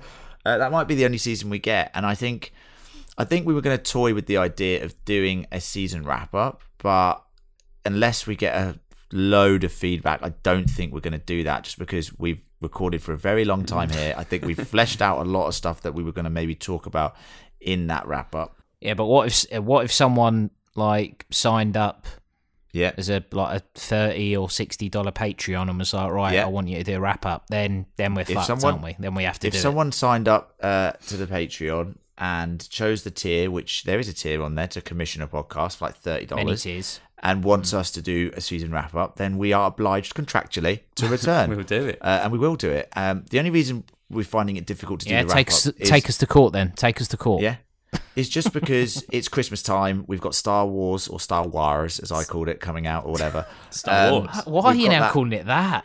I don't know. We've got that coming out as well as Star we've just Wars. finished Castle Rock, and it's Christmas pretty much soon. John's just done The Grinch with Emma and Lucy, so we've got that coming out. Yeah, it's good. That one, yeah. That's on the Fan Critical channel, and I think we've delved pretty deep into Watchmen. I don't want to leave these podcasts because I love hanging out with Gareth and John over the internet. We can still hang Really? out, mate. Like, Yeah. Well, and the hold 3 on. Minute Men He's will speaking live just on. for Gareth there. Yeah, the 3 Minute Men will live on yeah. in your hearts and your ears. And we're also at Fan Critical, so as I said, just go over there and you'll hear us all again. Okay? And if Watchmen does come back for a season 2, guess what? We're going to be here. We're going to be here covering it again, bigger, Too better, obvious though, stronger innit? than ever. Yeah, we've, obvious. we've all eaten our eggs raw, and we're walking on water. We're ready to go. Been hitting the I'll tell you, gym. no, I'll tell you what we're going to bigger. do.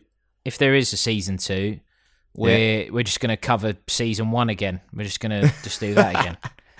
Well, it happens simultaneously to us, so it doesn't matter. You know, we've eaten the egg. Yeah, We yeah. all know- Yeah. So it's all good. It's good that. But I want to say thank you to the listeners. You have been fantastic this season. The They have been feedback has good. been amazing. The reviews have been incredible. If you want to still leave us a review, do it. If you want to There's still share time. There's the still word time. of the podcast and the word of the show, get out there and share it because people are still discovering the show. And if they're still discovering the show, guess what? They can still discover the 3 Minute Men. Thank you for everything this season. Patreon is patreon.com/fancritical. Go over to Fancritical and subscribe. That is our final plea to you all. Also, I want to say thank you to Gareth. We have educated you. We have shown you the way of the Watchmen. And now you are not omnipotent or omniscient. You're just you still, little, weak, He's impotent. pathetic, but you're very impotent, true. But you do understand Watchmen better. So thank you for joining us on this journey. Cheers. Yeah, good. And John, thank you for Comic Corners. I want to thank you. I want to thank Little good. John. I want to thank future Little John that's going to pop out and say guilty, guilty. I want to say you've done a great job with Comic Guilty. Corner. You've educated Gareth, Done all right. sometimes educated me, but not really. And I'm sure the listeners, you've educated them as well. So thank you. Yeah, you know, for all the moms out there and all the dads. And all the Yeah, Dr. good on ya. Manhattans. Yeah. And all the German Dr. yeah. Manhattans, yeah. All yeah, good. good. And I've been your host, Len. And it's been a pleasure. Cheers, mate. You've done well, mate. Thanks, yeah. You've done It's been well. a pleasure reining you You've- two lunatics in. Well, Yeah, he's I done mean, all right. one guy said that once, yeah, and we've not heard from him since because he's a worm. He- And gutless coward. He's a slug. He's a fucking slug. I'm just going to Give him dine a off slug. that. You have to let me dine off these things for a couple of years, all right? Okay. Yeah, that's but absolutely yeah, fine. it's been a lot of fun. It's been a lot of fun, and I'll see you boys again for Star Wars in a couple of days. So Star Wars. Star Wars. okay. And as you know, I usually say that we'll be watching The Watchmen because we would, but now we won't unless we watch it again. But I'll just take another line and say nothing ever really ends, does it? See you later, guys. See ya.